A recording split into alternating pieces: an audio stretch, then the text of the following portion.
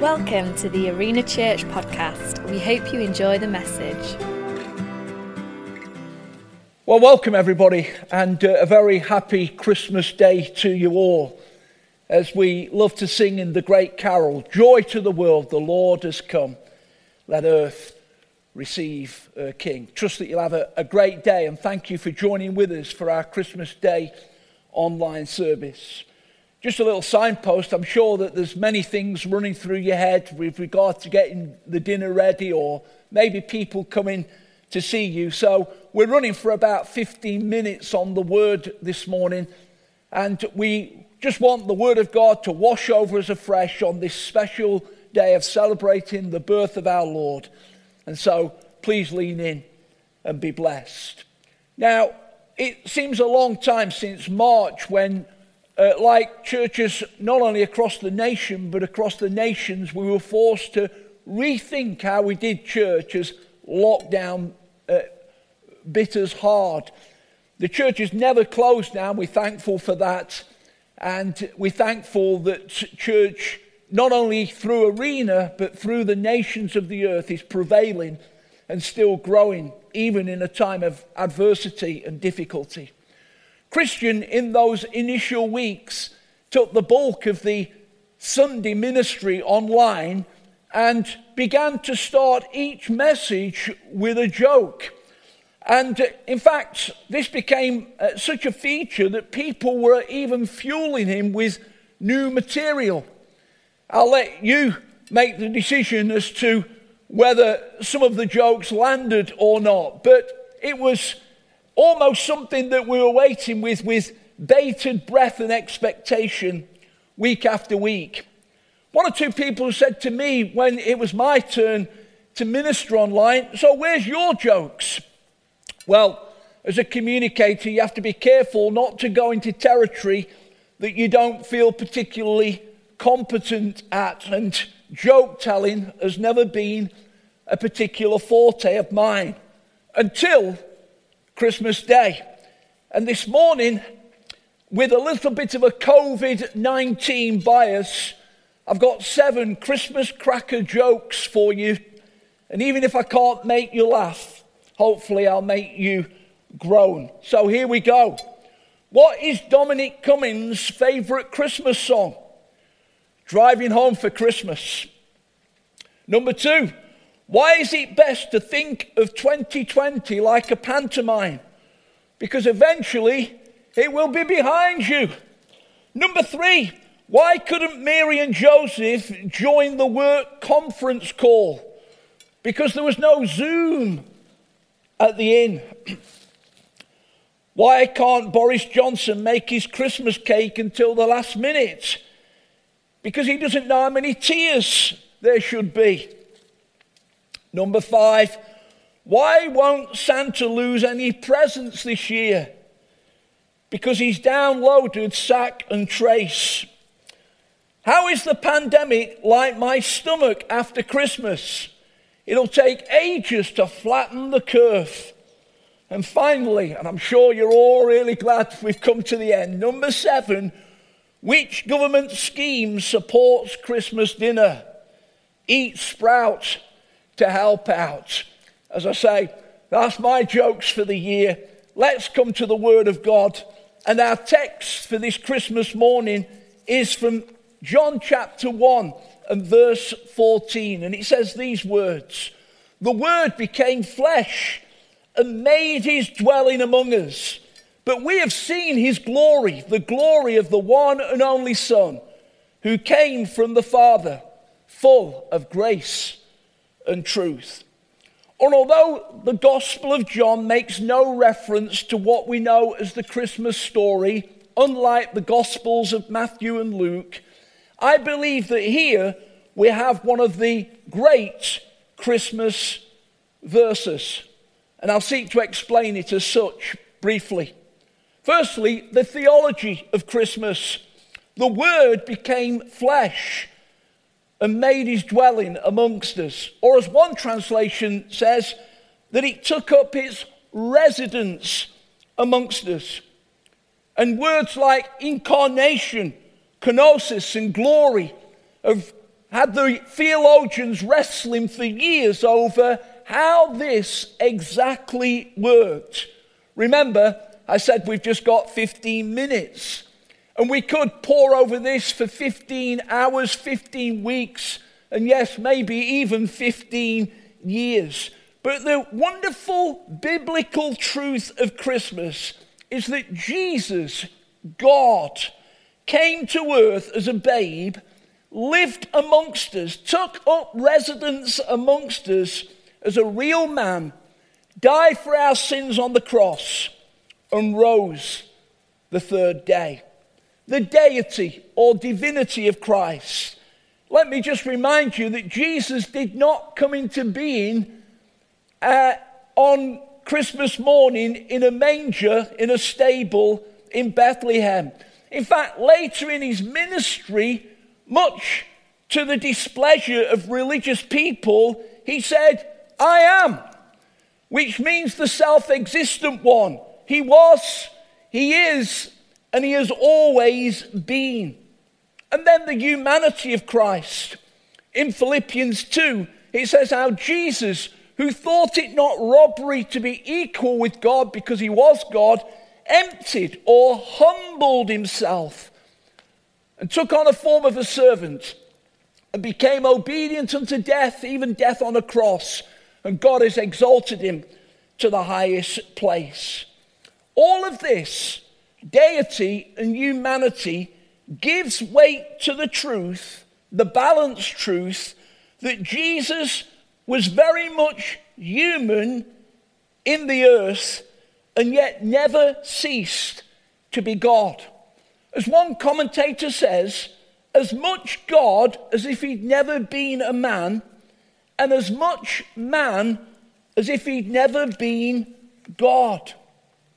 I was listening to a great preacher just recently who was talking about this journey of Jesus, God, coming to the earth. And I'd like just briefly to use his points to illustrate it.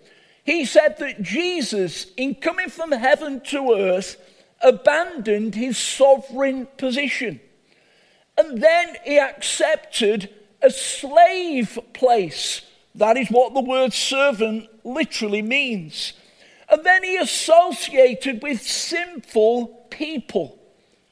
And fourthly, he adopted a selfless posture so that you and I could have a way to knowing God. It indeed was a miracle.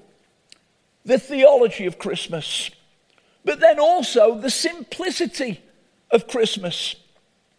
And we have seen his glory. Speaking of people, the second part of the verse, we have seen his glory. The glory of the one and only Son, who came from the Father, full of grace and truth. And however great the mystery of godliness, as Paul writing to Timothy referred to, the beauty of the good news Christmas message is that it can be accepted and absorbed even by little children. Indeed, Jesus says, if we don't accept the message in a childlike way, we cannot enter the kingdom. And I'd like, very simply, in the next few moments, to remind us of three great truths that sit over our lives when we find a relationship with God through Jesus. And the way that I'd like to illustrate this is through some of the welcome boards that have been held up as we've sought to come back to the arena buildings in recent weeks and do live services. And thank you for all the serving teams that have made this both safe but also welcoming. And so the three simple truths are this. One, you are loved. You are loved. And we know that the word for love describing God's love to us is that word agape. It's rooted in commitment and sacrifice. So on Christmas morning, as we think of a crib, we can never forget the cross. And as a preacher says, the cross was the pulpit in which Christ preached his love. You are loved.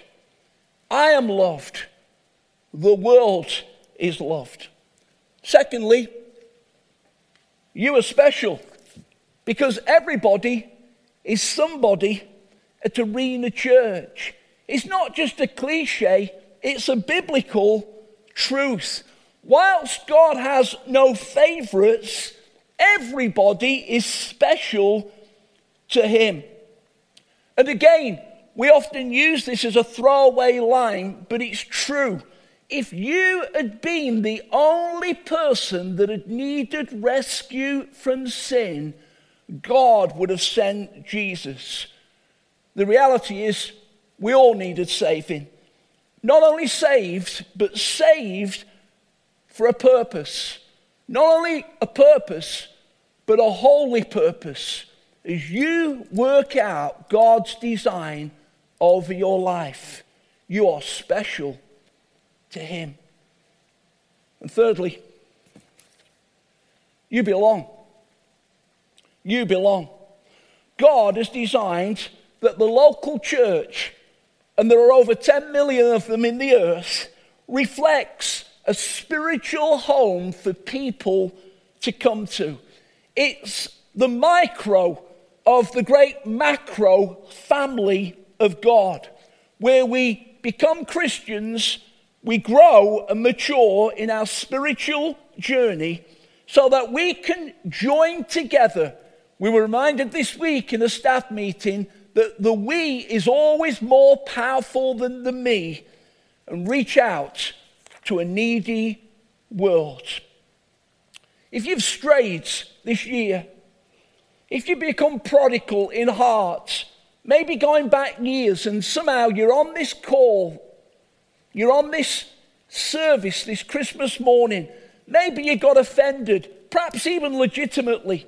Maybe somebody behaved towards you and you would have expected better from a Christian.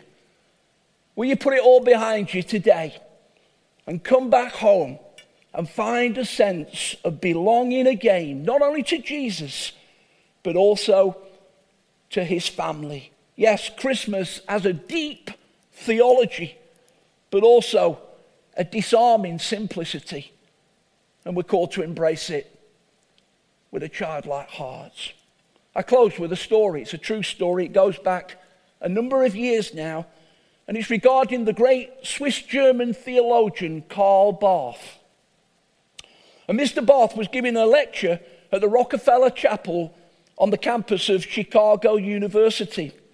Many students had gathered, and at the conclusion of his presentation, he invited the students to ask questions that he was ready to answer.